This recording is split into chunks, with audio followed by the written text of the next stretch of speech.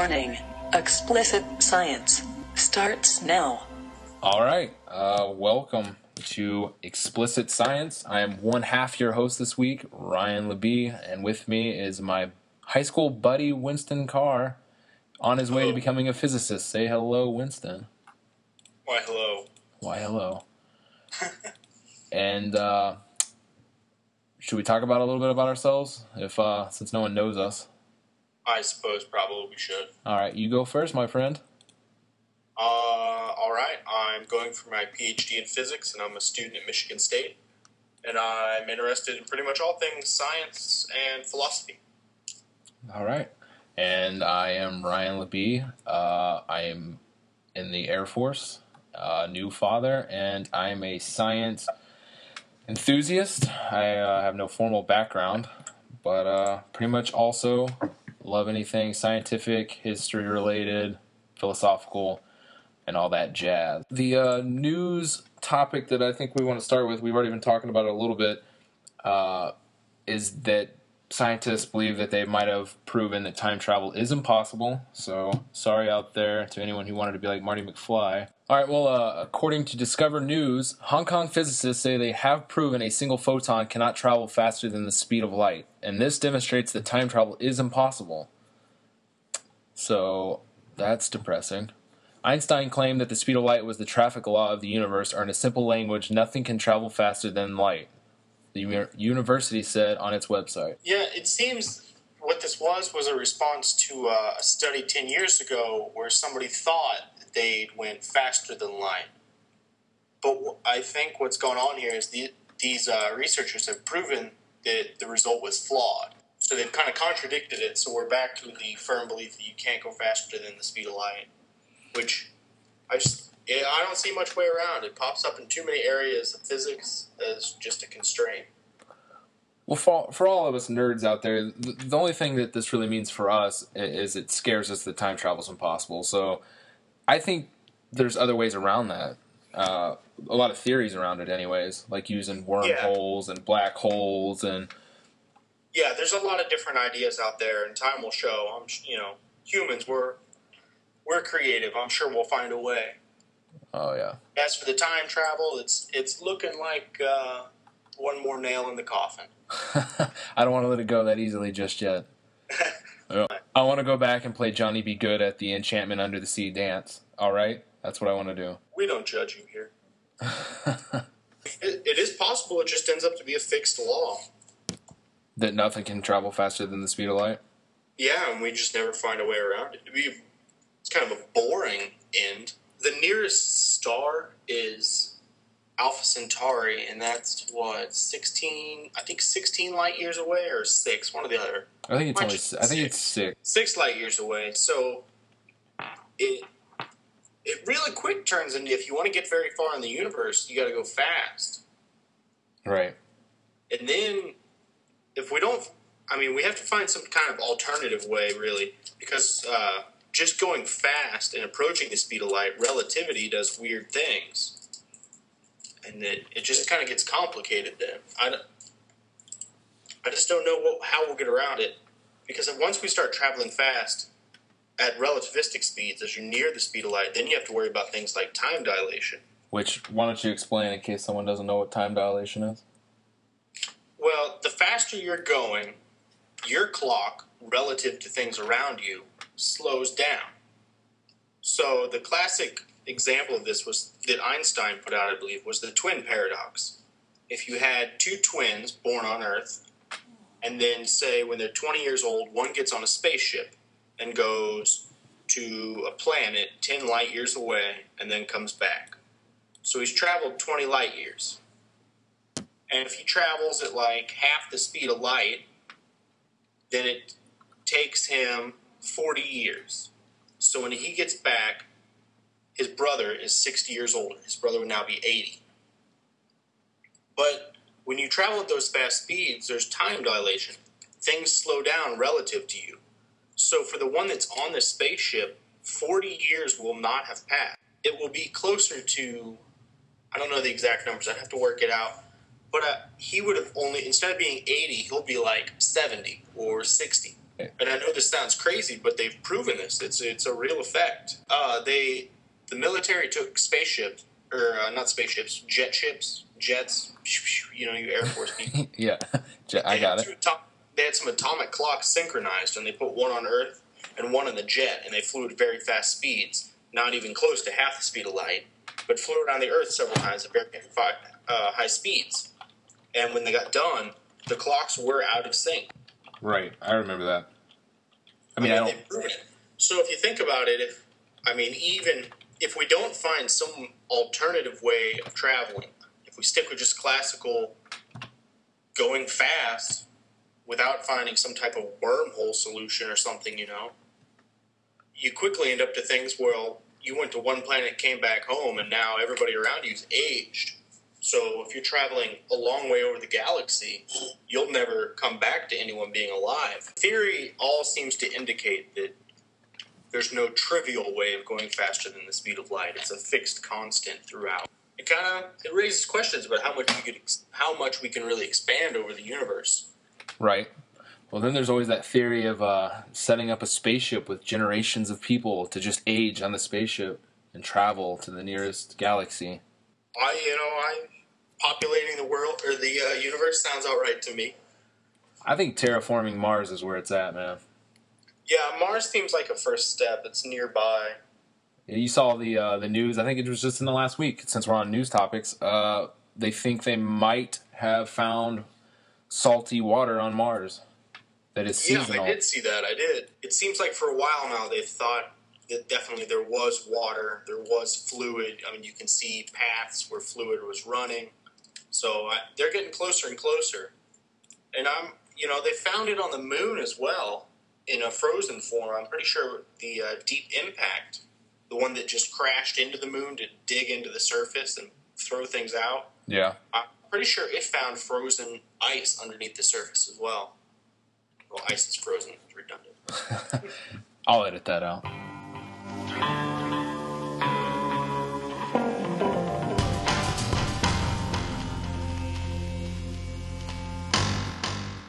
Hello.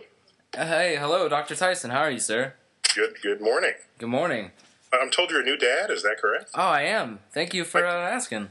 Like spanking brand new dad. Oh, brand spanking new. Came home yesterday. Wow. Well, congratulations. First time? Yes, it is. Wow. I know. I appreciate it. Congratulations. Thank you. I have some advice for you, if I may. Oh, absolutely. This advice no one else will tell you. Go ahead. Okay. You're going to be taking pictures at every moment with your digital camera, amassing thousands of photos. Your motivation to take pictures will likely be driven by your interest in what new things your child, your infant, into toddlerhood, into childhood has accomplished.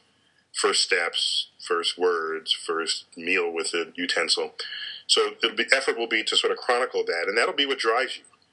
However, what you should not lose sight of, and 100% of everyone does, is that the picture you take is the youngest your child will ever thenceforth be. Whereas you're viewing it as the oldest that your child ever was.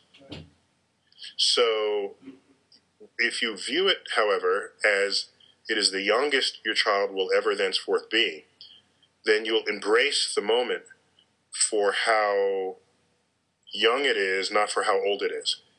And it's a much deeper emotion to see your child as young than to see your child as old. This is what I can share with you. Oh, I appreciate it. That's definitely better advice than anything I've ever heard. What'll happen is you'll look at pictures later on and you say, oh, they were so young back then. That's not what you were thinking. You would think, oh, look how old they are. Look how much they can accomplish. And you don't want it to be too late to embrace the fact that they're young. That's all. All right, I appreciate it. But for the next year, you'll be changing 3,000 diapers. I'm already on 4, and it's only been a day. So just to start off, I guess I should give you a little introduction, like you need one. You're a man that shouldn't need one. If anyone hasn't heard of you, they must be living under a rock. But Yeah, I'm joined today by Dr. Neil deGrasse Tyson. You're a world-renowned astrophysicist, curator of the Hayden Planetarium, author, frequent guest of The Daily Show, Colbert Report. You have your own show, Nova Science Now.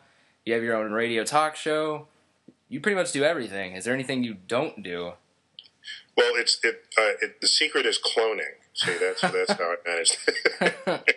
No, it's if I were to rank these activities, what I enjoy doing most is writing. Oh yeah, and because that gives me the chance to very carefully lay out a scientific idea or a concept that I might then share with the public. It's the writing that actually informs all of my verbal public work, the speeches, the radio and television, because the writing forces me to organize ideas and thoughts in a coherent way that makes pedagogical sense, and that's what I draw upon for all these phrases and sound bites that I'm spontaneously required to deliver as the media comes by asking what's going on with 2012 or a new black hole that's discovered or the end of the space program. For people who may not know, because I honestly don't even know if I know exactly, what does an astrophysicist do? Well, what does that job entail? Yeah, it doesn't require a heavy-duty definition. Okay. Not like, a renal surgeon, Right. They don't operate on your heart, right? They operate on your kidneys, but you have to say that. An astrophysicist studies everything that's outside of Earth's atmosphere. Oh, wow. Which is essentially the entire universe. So the asteroids and planets and comets and stars and gas clouds and black holes and galaxies and the universe and all the laws of physics that enable us to understand and describe what's going on in the past, present, and future. So that's the astrophysicist. Is there specialized fields within that, or is it? There are many, but we all speak to each other, unlike some other disciplines like chemistry or even biology, where the field is very fractured, where people, for example, there are cell biologists who only publish in Cell Biology magazine journals, and I don't know how much time they spend reading other biology journals. So there's the risk that in those professions there are ideas that can be unifying or ideas that can take a new point of view by virtue of combining more than one subdiscipline. In astrophysics, we really all speak to each other, but in it you can separate out cosmology. People who worry about the origin of the universe. There's what we call extragalactic astrophysicists. These are people who look at galaxies beyond our own. There are galactic astrophysicists, people who study the Milky Way. And then there are the planet folk, who have almost become a separate species, because when they study their subjects, they actually just send probes there. I wonder what's going on Mars, on the Martian surface. Let's go there. Well, if you can go there, it's not really astronomy in the classical sense. Astronomy is the most humble of all fields because you can't actually interact with what it is you're studying. Right. All you do is sit and wait for the light to come to you, and then you invoke very clever means of analyzing that light and deducing the nature of the universe. So the planetary science division of my field is a very well-organized community that have their own conferences, and they do publish in their own journals. Where did your enthusiasm for science come from? Was that instilled by your parents, or to just develop on its own? Yeah, it was on its own, but via my parents. My parents, as a kid, I have a brother and a sister. We all went to various institutions cultural institutions of the city, New York City this is, and each weekend we'd make a different trip to the art museum, to the science museum, to the natural history museum, to the opera, to Broadway musicals, to the ball game. Every weekend we did something different as a family, exposing the kids, to all the ways that adults make a living in this world. And when I was 9, one of those trips was to the Hayden Planetarium, my local planetarium. And that's when I became starstruck. I think the universe called me, actually. I was there just minding my own business in the darkened, domed room. And stars come out, and I was hooked ever since. And I wrote about this in my memoir, The Sky is Not the Limit. adventures of an urban astrophysicist. I have to admit, I haven't had a chance to read all your books. I'm making my way through a Black Hole. I just started it last night. A black hole, yeah. Well, welcome to Death by a Black Hole. To that. Mm-hmm. What are some ways that you think we could make the science could become more popular in the public view? Because it doesn't seem like it's not like the cool thing to do anymore, to do science. Yeah, I think the issue is not getting kids interested in science, which is the most common kind of question people ask. The issue is getting adults interested in science, because it's adults who vote, and it's adults who control the country. They wield the resources. They are members of Congress. Children don't serve in Congress. Adults do. And the level of rampant science illiteracy is staggering in the adult population, not only of the world, but especially lately in America. So I think the issue is not simply teaching people science. That's the obvious answer, but I don't think it's even the best answer. I think the best answer is getting people to appreciate the methods and tools of science and what kind of brain wiring a scientifically curious mind has. So in other words, if someone makes a claim and they assert, for example, that rubbing two crystals together will heal your ailment, if you're of a science mind, doesn't mean you have to be a scientist, but if you're scientifically literate, your response would not be either of the obvious extremes. One extreme is, great, give me those crystals, give me as many as I can buy. Well, that's just, you're gullible. The other extreme is, oh, you're full of it. This crystals, everybody knows crystals can't heal anything, get out of here. Well, I don't think it's harder to believe that crystals might have healing power than it is that the entire universe once occupied the volume of a marble. So, yet I can tell you one is true and the other isn't. So, but if you know neither, then a scientifically curious mind will start asking questions. What are the crystals made of? By what mechanism do they heal you? What ailments do they heal? How has it been tested? Who has it been tested on? How long have this been in place? And by the time you ask all these questions, the person walks away in tears because, in fact, they won't have answers to those questions. Not in the case of the crystals, at least. And so the scientifically curious mind has a self-defense mechanism against charlatans that run amok in society. And those charlatans can include people who are outright fraudulent to those who are unwitting purveyors of misinformation in the name of science. I've heard you mention a lot of people don't get a chance to ever talk to an astrophysicist, so if you do, you better get all your questions out of the way. That's right. When I talk to people that even I grew up with, they might be religious or whatever it is, they don't believe in the Big Bang Theory. Obviously, I get it. But what comes before that? Is there a theory, or how do you explain what comes before the Big Bang? We don't, because we don't know what came before. Are there any theories? We have top people working on it, but there's no data that we know that we either know exists or know how to acquire that will give us insight into what was around before the Big Bang. So it's a scientific frontier right now. Okay. All right. I kind of want to ask you. But the question combined a comment referencing religion. Yeah. But religion is religion. If you're going to ask what was around before the Big Bang, and I tell you what we don't know, it's fine. But if your next question is you're trying to connect these two concepts, religion and before the Big Bang, that's a separate question than simply asking me what was around before the Big Bang. I'm sorry for phrasing it that way. It seems whenever I talk about it with people that I know, it seems they go hand in hand, and I know they shouldn't. I don't think religion and science if they want to. So if they go hand in hand, it would typically go, well, something must have been around before then, therefore, it must have been God. But that is, for centuries, people who are religious and are eager to reveal the hand of God in the operations of the universe have always been quick to assert the presence of God where science has yet to tread. And it's called the God of the gaps argument.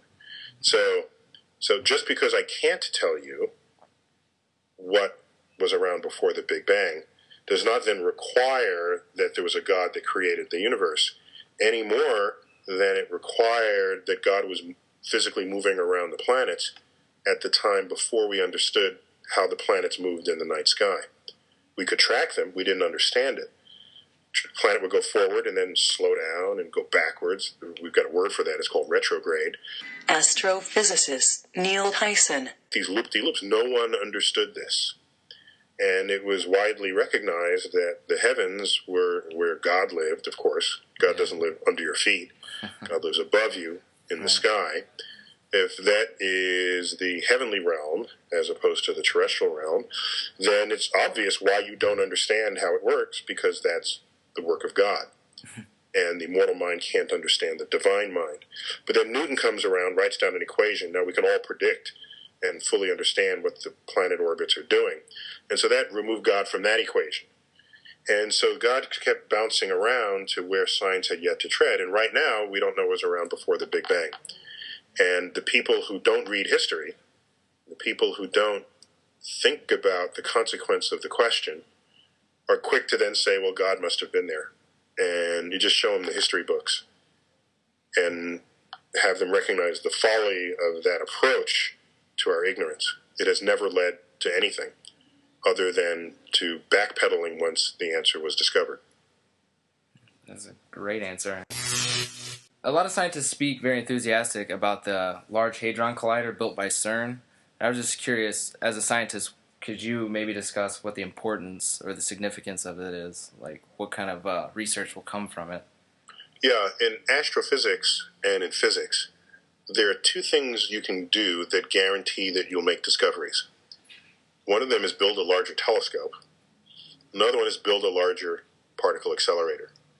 The larger telescope will see things dimmer than anyone has seen before, and there are always discoveries lurking just beyond the detection limits of your previous hardware. And with the particle accelerator, you will be probing the state of matter at energies never before reached. And when you do this, you're bound to discover something new. And so we were slated to play this role with what at the time was called the Superconducting Super Collider, funded in the late 1980s, and then got his budget canceled in the early 90s. And so we would have been on the forefront of the particle accelerators. But once it got canceled, interesting thing about science is it doesn't matter who does it. And the nations who do it are those who embrace the frontier of scientific discovery. The fact that we no longer have access to space, we no longer have the largest particle accelerator, and there's a lot of things in the we no longer list that I could give, is evidence that we're simply fading on the world stage. It's not a cliff that we walk off. It's just our significance in the rest of the world will become less and less real and meaningful. So it's Europe now that's making that will be making the next generation of discoveries about the basic properties of matter in the universe. Dr. Tyson, before I let you go, I want to thank you very much for speaking with us. And well, happy to serve. And also, I've been asking. I have had one other guest. I had a science comedian, Brian Mallow, on, and I spoke with him. And I think I'm going to do. He's a good guy. Glad you had him. Yeah, he's great to talk to. He's a very funny guy. I've been asking, him and yourself. Before I let you go, I was going to ask: is there any little piece of trivia or a little tidbit you'd like to share before you go? Something to broaden our minds, maybe? Yeah, I think my favorite, well, I have many favorites, but if you want a tidbit, the fact that in 1 centimeter of your lower colon, there lives and works more microbes than the total number of human beings who have ever been born. Wow. And so we, in our hubris, like to think of ourselves in charge of the world. But in fact, to a bacterium, we're just a host, a convenient place to thrive, a convenient dark place, anaerobically sustained in our digestive tract. And if they don't like what you're doing to them, they let you know immediately. So, deciding who's in charge is a matter of point of view. Well, Dr. Tyson, I appreciate it, and it's been a pleasure to be able to speak with you. Okay, well, keep up the work and enjoy being a dad. Thank you. I will. There'll be, I don't know how many more kids you might have. Here's the rule on having 2 kids, because the one kid is going to take up 100% of your time. And so the rule is if you have a second kid, it can't take up more than 100% of your time. So, well, I appreciate it. That's how that works. All right. You have a good day then. You too. Thank you very much. Okay, bye. Bye.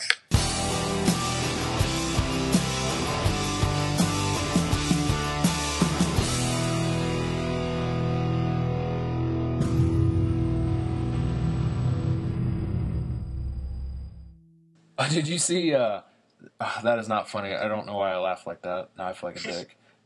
The chimp attack victim shows off her new face. Ooh. She got a face transplant. Oh, no. You gotta send me a link to this. I can't imagine. I wouldn't kick her out of bed, but not as pretty as the first one. And that's just offensive. I should not have said that. I wonder if anyone could just do this. Like, do you have to be a victim of a chimpanzee attack, or could you just be like, you got any extra faces laying around? I'd really like a different one. Yeah, there was the burn victim a while back I saw, but, I've seen worse looking at Walmart, I'll be honest. Me too. Hey, we're from the South. Pretty sure. Have you seen, what is it, the people of Walmart? Oh, my God. I think all of them are really from the Midwest. Oh, yeah. I'm pretty sure I saw a couple of cousins on there. When I first came to Michigan, I was meeting other grad students here, and they were talking about hot chicks. And somebody was from Florida, and they're like, "Yeah, man, I hope there's hot chicks." And I don't mean like Midwestern hot. I mean like I'm from the ocean hot. And a bunch of people were like, "Yeah, I've never heard that before." And I was like, "What do you mean Midwestern hot?" I'm like, well, yeah, like a hot girl in the Midwest is good and all, but it's not like the swimsuit tan. I live by the ocean, California hot. It's like, what? We don't even get our own standard of hot in the Midwest now. We're a subculture. But yeah, good for that woman, Got a new face. Yeah, I didn't mean to laugh at her like that. That was fucking horrible. I can't believe I did that. No, that's life. It just caught me off guard. It really did. The chimpanzee died. She just lost a face. Is that really what happened, or is that what happened in the new Planet of the Apes movie? Yeah, they shot the chimpanzee. Oh, did they? Yeah, they killed it. Jesus. They didn't even set up a trial of his peers? No. That's a shame. Well, it ripped off her nose, lips, eyelids, and hands. Oh, the whole face. It ripped off her whole face and then started gnawing on her fingers. Yeah, I mean, that's... If you gotta shoot an animal, that's the time to do it.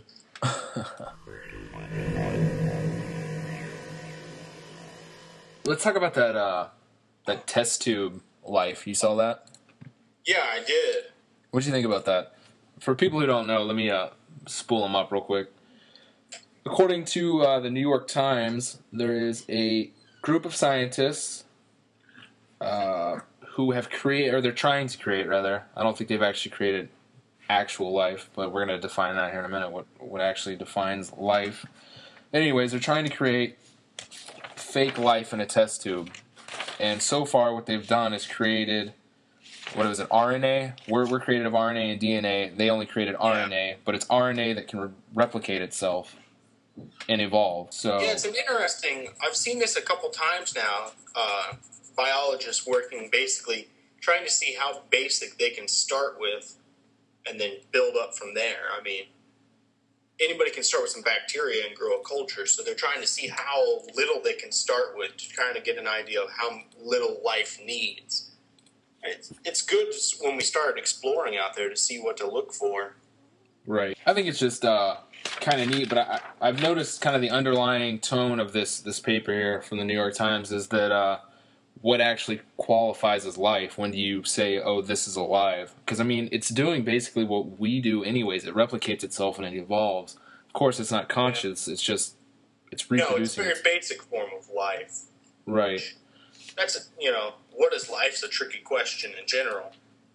How would I think the definition they give in the article of anything that seems to self-replicate and evolve, that's a pretty good Well, no. Basically, what it says is no biologist can agree on what the definition of life is, but it is important or fundamental to life, the ability to evolve and adapt. But one thing that they do mention that I think is very important for people to understand is we only have one example of life, and that's us, planet Earth. And that's not really good enough to make comparisons. You know what I mean? You can't say all life has to come up this way when all you have is one example of it. So that's why I think things like this test tube experiment are good. I mean, just because we evolved out of a couple different compounds doesn't mean different compounds might have results as well. I mean, if I was a biologist, I'd be putting all kinds of random crap together and jolting it. Probably wouldn't work, which is why I'm a physicist. I'm too much of a nerd to be a geneticist. I'd be just doing all kinds of weird shit. A lot of power, a lot of patience. Very humble people. Playing God. Be hard not to do. When we were kids, like 10 years ago, remember when they were like, we're going to map the whole human genome and you're going to be able to pick your kid's eye color and hair color? You just had a kid. Did you get to pick out a bubble sheet for that, or is that crap? I could have, but I decided to go with the Pick 7, and it just randomly shot out my child, so... Yeah, I was always a Keno man myself. I think you can't really... Obviously, you can't obviously pick what your kid looks like nowadays, but I think there are things you can choose, and we're getting closer to that. If you have the money, I think you can do a test tube. Well, shit. I mean, everything is if you've got money, right? I mean, you can go to space right now as a tourist if you've got the money, if you're Lance Bass. But the average person can't. Well, he's put the money down. Has he made it up there yet? No, nobody has, but I think the first launch date is until like 2012 or some shit like that. But it's going to happen. I mean, we're going. People are going. Because there's money there. There's some assholes who have too much money and don't know what to do with it, and they'll spend, what is it, $200,000 or $500,000? Hey, no, that's good. We need those people. Anytime you got new technology, the first people to try it out are always the rich people, because when it comes out, it's expensive as crap. And usually it's buggy. So I say let the rich people buy the Blu-ray player when it first comes out, or buy the HD DVD player that flops when it first comes out, and I'll sit back and wait until it becomes $50. Same way with spaceflight. I always wait till I decide or see what porn does, and when I see what porn does, that's the gadget I get. Porn is a big market. Entertainment in general, you can't argue with it. When they realize that prostitution in space isn't illegal yet, they will have cheap spaceflight. I'm telling you, man, that'll be what does it. Prostitution? It'll be Space Vegas. No, Space Vegas. Hell yeah, Space Vegas. I'm down for that. Just big floating colony of people that are foobar. Imagine being hammered drunk in zero gravity.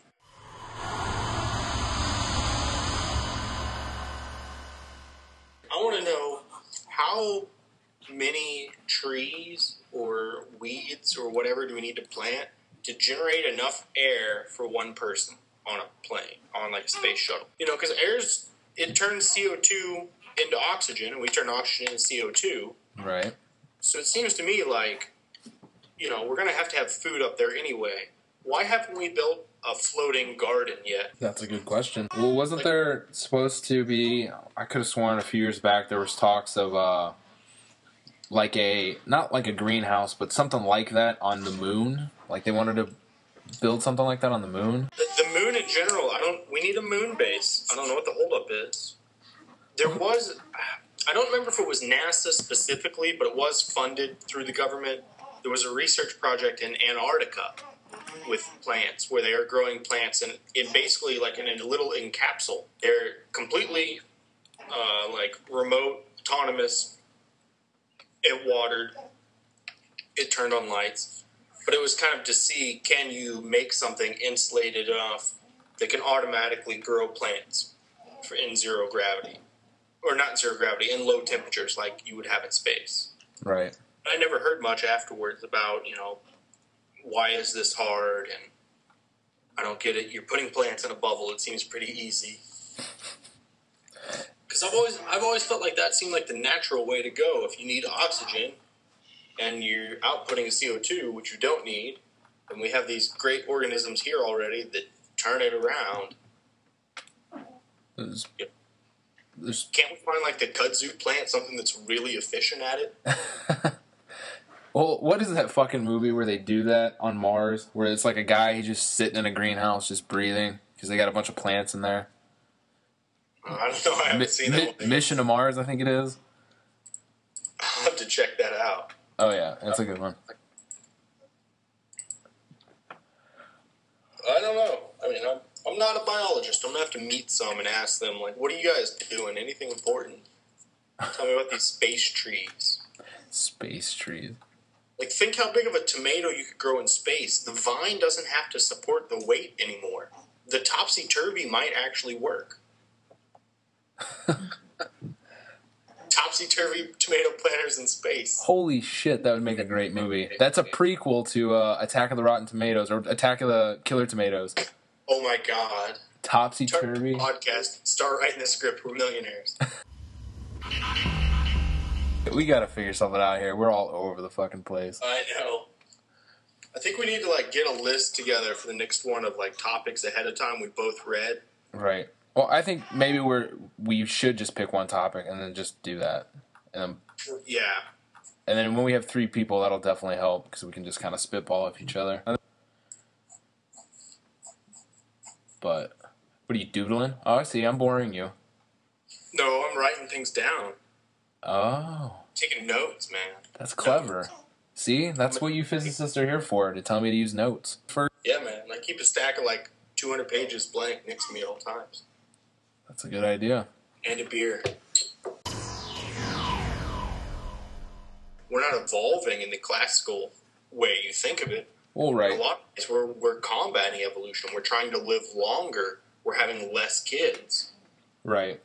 Well, a lot of people, there's the argument that we have stopped evolving, and we're more socially evolving now. We've almost stopped Darwin's evolution on humans. Right, it's a different type of evolution. Right. It's kind of like social evolution, or it's a knowledge revolution. And that's why I'm wondering... Ooh, I like that. Write that down. Did you just think of that? Yeah. Knowledge revolution. I'm writing that down. What if it really was... It was just like, maybe it was some simple step. Like, maybe when we learned how to write, that was the first step. And then we learned, you know, it's just little things. But once you get to writing, it seems like you can build, because then you can save your knowledge. Instead of being one person figuring it out, you have a collective. That's why, like, I wonder, with some of these, you know, like dolphins and chimpanzees, you know, like, why aren't we capturing chimpanzees and selective breeding them? We do it with dogs to make them look funny. Why not do it with dolphins and chimpanzees to make the smartest dolphin and chimpanzee? I'll tell you right now why. The chimpanzee is an easy, I think, I could be wrong, but I really think it's an ethical reason. I think people are afraid to do that because when you think about it, when they're, 98% the same they're DNA? Too close to us to feel good. They're too close to home. And even people who don't believe in evolution, which is ignorant, I don't understand that at all, but people who don't believe in evolution is specifically frown upon it because we're playing God then, you know what I mean? And it's very close to home. It blows my mind, like dogs. There are so many different kinds of dogs, and they look so different. And they really do kind of have different personalities, I think. And it's all from selective breeding. Oh, yeah. And plants are the same way. We cross-breed plants like mad. Well, hell, Monsanto, they make corn that you can spray Roundup on top of, and it'll kill all the weeds, but not the corn. Oh, wow. Yeah. But like the dog thing you were saying, I was watching this, I think it was Nova Science Now. They were talking about how smart are dogs. And there's this dog, it's a border collie. And they taught it 1,000 words, or they took 1,000 toys, and all 1,000 toys, that dog knew the name of each toy. And to show this, what they did is they piled the 1,000 toys in a pile in this house, and the scientist sat on the chair, and he asked the dog, he would go get, and he would say like Ralph, or whatever the name is, out of a selection of the toys. But actually, they did it in 10. I'm sorry. The guy claimed that she knew 1,000 words, but they randomly selected 10, and they put 10 on a pile, spread out so she could see them. And he'd be like, go pick Ralph. The dog would go get Ralph. Okay, go get Susie. She'd run. She'd get the toy that was associated with Susie. And to see if this dog could reason, or, to see how to prove that she knew those 10 names, then they took a toy she didn't know and put it in with 9 of the toys that she did know. And they were like, go get Einstein, because it was a toy of Einstein. They're like, go get Einstein. You watch this border collie. She goes and looks at the toys, and she hesitates, and you can see her reasoning for a minute. I'm not even kidding. And she picks the toy that she doesn't know by the fact that she didn't know the name, and she knew all the other ones. They're smarter than we give them credit. I mean, and I just think that's amazing. I mean, you're right. They're smarter than we give them credit for. That's why, I mean, I wonder if how really advanced are we in an evolutionary sense from dogs or dolphins? I mean, yes, we have a hard drive, but only because years and years of people worked out all this crazy science and wrote it down. Right. I mean, we teach ourselves from a young age. Who's to say if we didn't start, if we started tomorrow breeding all the smartest dogs together over and over and over, and they have a short lifespan and a quick breeding rate. Yeah. How long would it take for them to, catch up?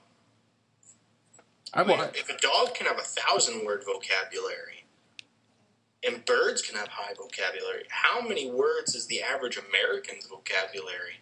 Oh, I wouldn't even want to get into that. I mean, my vocabulary is not even that great, but I can't even imagine. You got to think of it in terms of like items you recognize. Like if ThinkPad's not that big, but speaker, pencil, pen, hard drive, computer.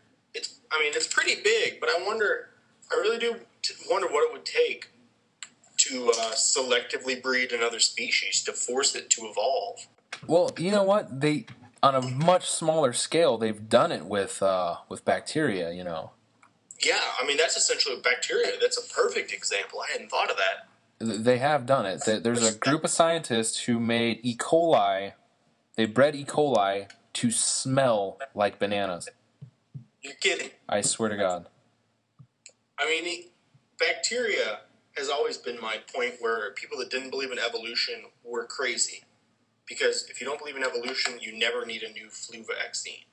Yeah, exactly. Yep. But the flu and other bacteria, they reproduce so quickly, they evolve like rabbits. It's just insane compared to us because we live so long. Yeah, it's all about life, lifespan. If something lives only for a few days, and which is the perfect thing to test evolution on, and which they have. And right. I mean, bacteria lives for a short time and recreates itself a lot. That's how it can quickly adapt.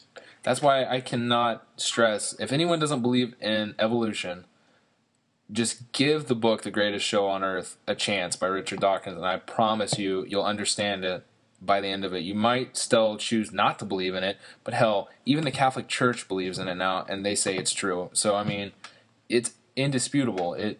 Evolution is a real thing. It's not a theory, even though they call it a theory. It's real, Yeah, I think theory confuses people. I mean, gravity's a theory. There's gravitational theory. Right. People see that word and they think it means it's not true. Well, no, it's a term that means this is the workings of something. Right, and it can be, they can show it to work. They can, show you evidence of it working. Right. But, I mean, that's just scientists. They don't want to label something indefinite, No, it's the smart way of living. It's a theory. You never know for certain, but you can know for 99.99% certain. What if they proved an animal that we eat is conscious, like we are, like self-aware? Would we stop eating that animal?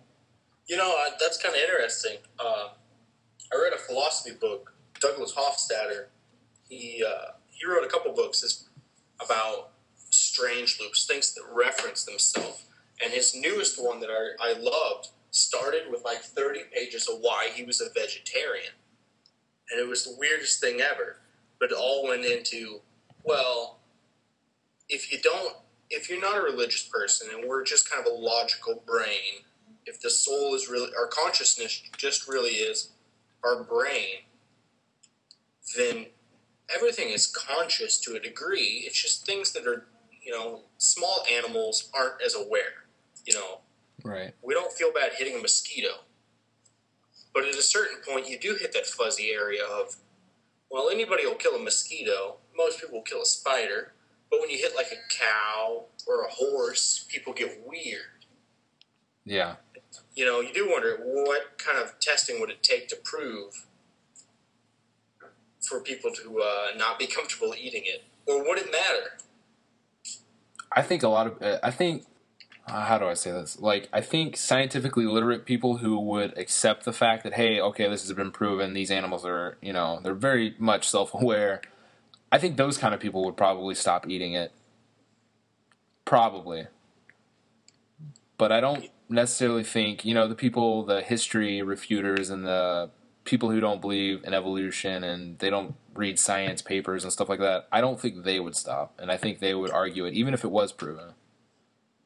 I mean, if cows tomorrow turned out to be sentient and really knew what was going on, there would still be a hillbilly in the South going, fuck that, beef's great.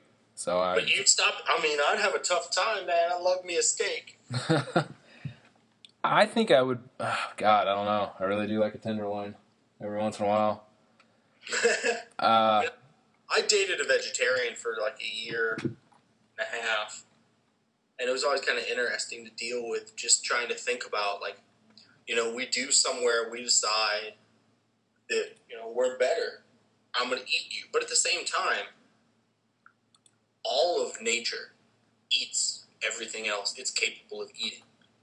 I mean, any bug eats whatever their bug is smaller than it and they can get a hold of. There's large parts of history that I have alternative views on, I would say. I don't have a lot of confidence always in theories. I'm an Atlantis believer, I'll throw it out there. Really? Yeah, I read a book like a year or two ago a friend gave me, and it just completely convinced me. What's the name of the book? What was it? Atlantis, the Antediluvian World. It was written in like the 1800s. I'm not kidding you. Maybe early. No, it might be newer than that. What was this? That changed your outlook on Atlantis? 1882. Ignatius Donnelly. Yeah, and it just, it was interesting because it really opened my mind to the fact that history, they'll give you a lot of theories, but they don't always have a lot of science to back it up. Well, I think I'm going to hop off here because I think I'm going to roam up to the bar up the road and get another beer because it's 10 o'clock. All right, brother. Well, thanks for doing this, and I will shoot you an email. I'll look around. If you see a show you want to do, let me know. If you don't, I'll shoot you in the next day or two. Yeah, no, I'll keep my eye out. And, just email or Facebook message, whichever. All right, man. Take it easy. See you, dude. Leaving explicit science.